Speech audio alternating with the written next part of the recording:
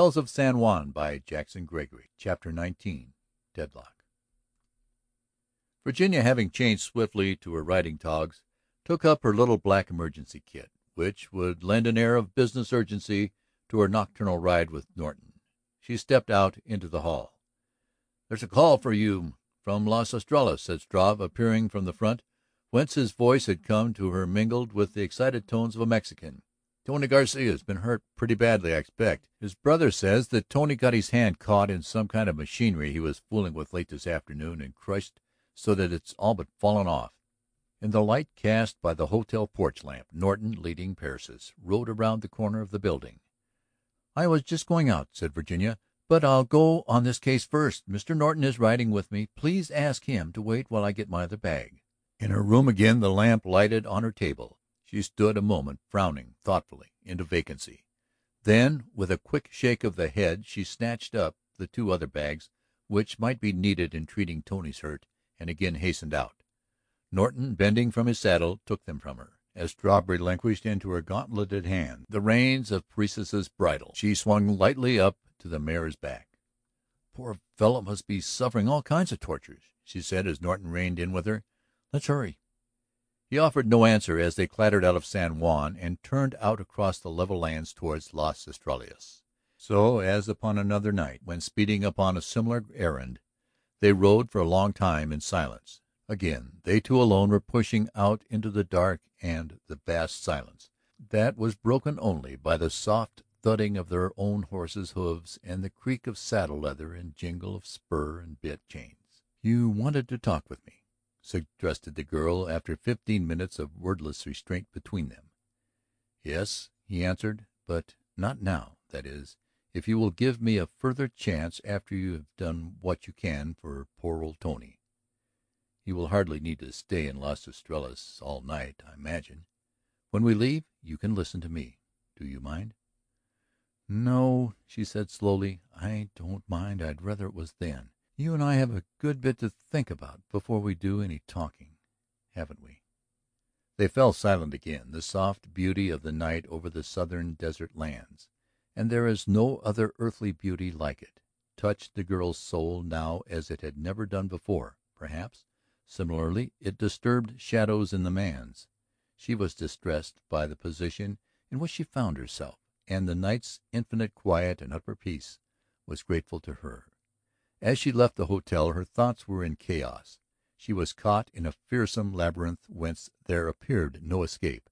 Now, though no way out suggested itself, still the stars were shining.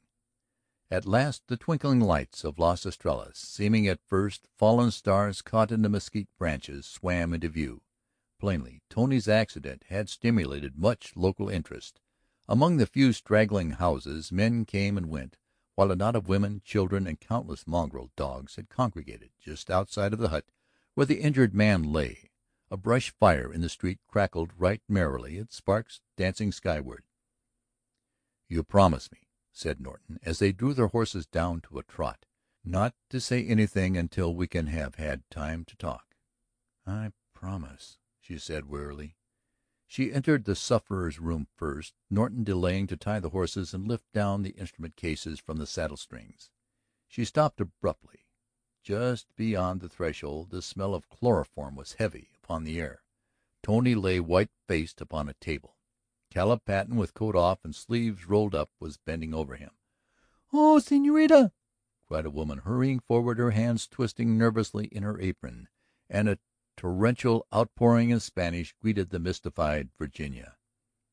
"I thought that I was wanted here," she said, looking about her at the 4 or 5 grave faces.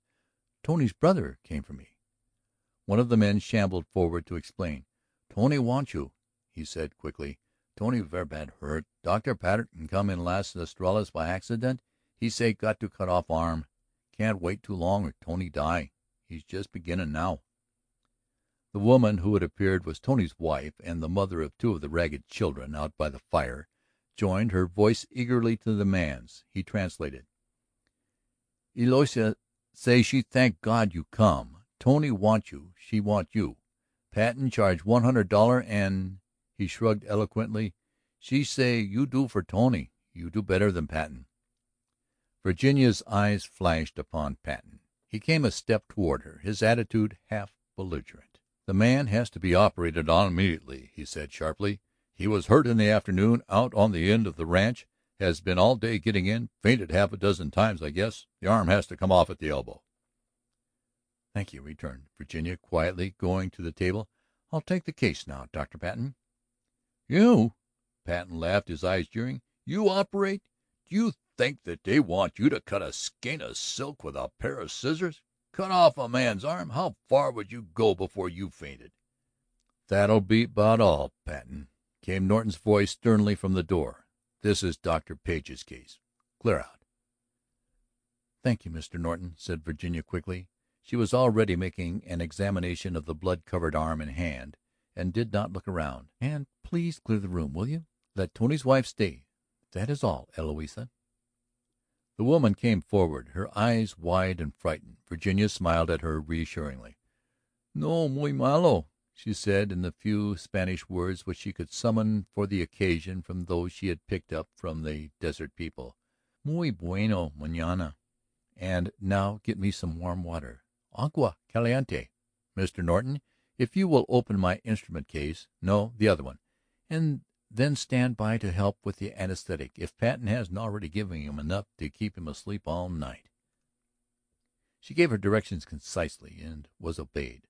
Norton put the last of the undesired onlookers out of the door, closed it after them, found another lamp and some candles, did all that he could think of to help and all that was asked of him.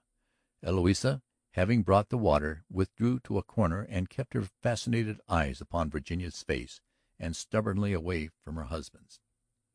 Virginia, when she had completed a very thorough examination, turned toward Norton, her eyes blazing. "Patten has no more right to an M.D. after his name than you have," she cried angrily. "Not so much, for he hasn't even any brains.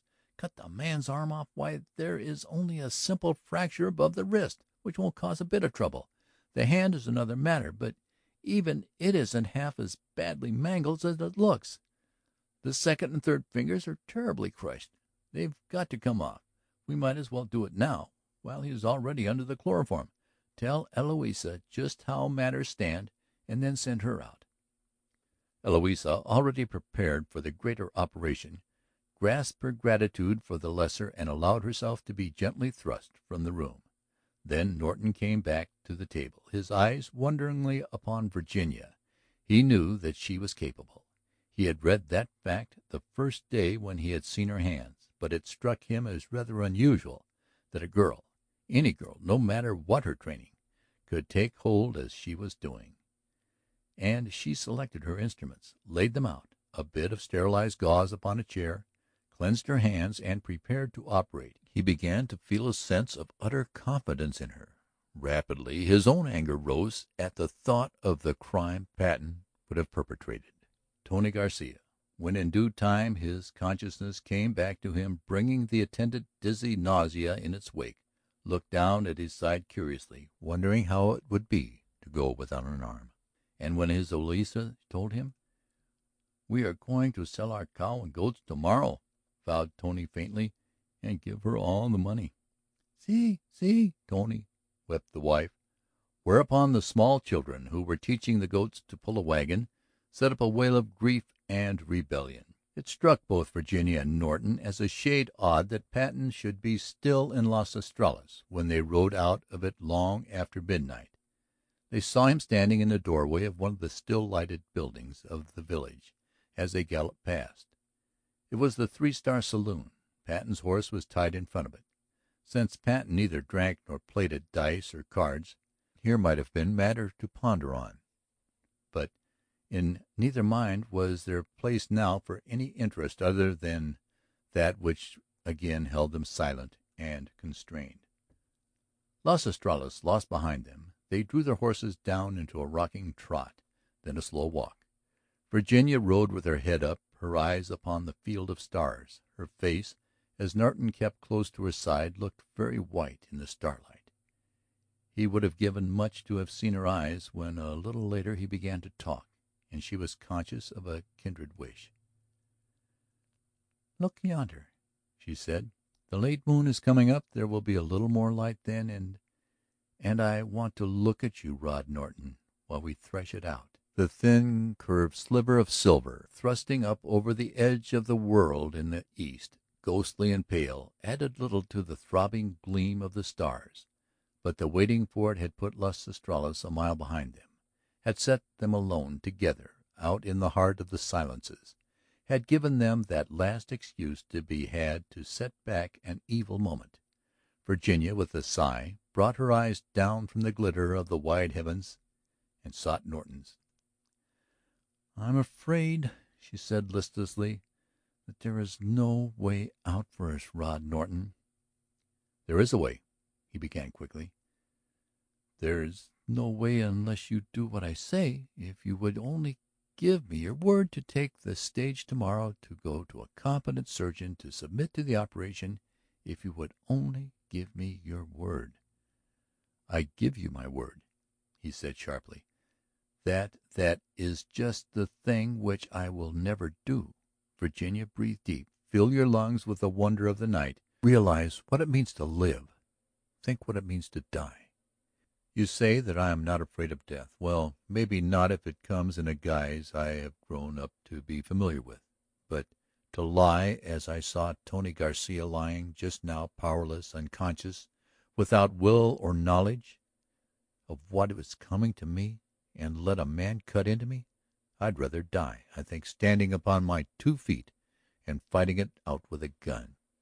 You would have to go on and tell me that chances would be highly in favor of my recovery, and yet you would admit that the danger would be grave.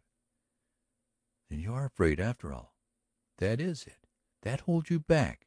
She found it hard to believe that he was telling her his true emotion. "I am merely measuring the chances," he said steadily. "I am satisfied with life as I find it. I do not believe that there is anything wrong with me. I see at least a possibility of death and nothing to be gained by submitting to an operation." "Then," she said again wearily, "there is no way out." "But there is. My way. Not the one you have thought of. You have stumbled upon a thing which you must forget, that is all.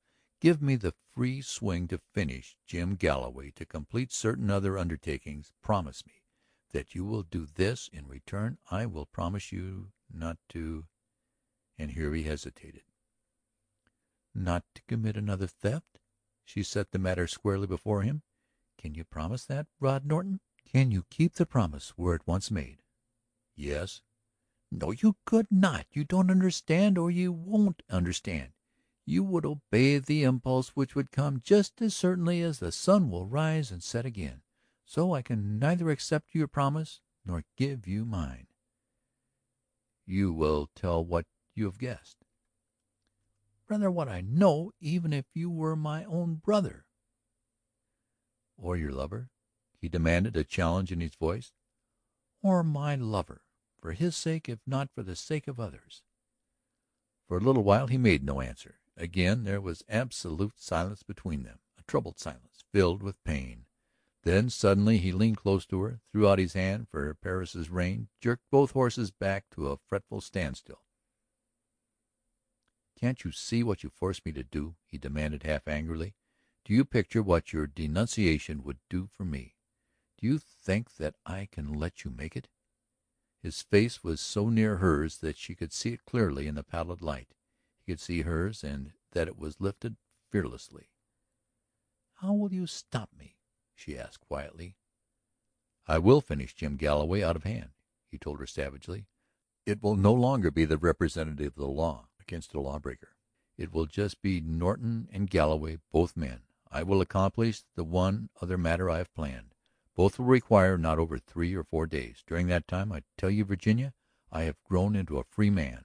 A man who does what he wants to do, who takes what he wants to take, who is not bound by flimsy shackles of other men's codes. During those 3 or 4 days I shall see that you do no talking." Once more her voice quickened, she asked, "How will you stop me?" "We've come to a deadlock. Argument does no good. Either I must yield to you or you to me. There is too much at stake to allow of a man being squeamish. I don't care much for the job, but by high heaven I am of no mind to watch life run by through the bars of a penitentiary. After all, action becomes simplified when a crisis comes, doesn't it? There is just one answer, just one way out. You will come with me now. I will put you where you will have no opportunity to do any talking for the few days in which I shall finish what I have to do." His hand on Persis's rein, the two horses still closer together. "Give me your promise, Virginia, or come with me." Her quick spurt of anger rose, flared, and dwindled away like a little flame extinguished by a splash of rain. The tears were stinging her eyes almost before the last word, for she felt that there was no Roderick Norton speaking, but rather a bit of bone pressing against the delicate machinery which is a man's brain. "Where will you take me?" she asked faintly. "To the King's Palace," he answered bitterly, "where we had one perfect happy day, Virginia, where I had hoped we would have other perfect days. Oh, girl, can't you see?" His voice went trilling through the air. "Can't you see what I have hoped, what I have dreamed?"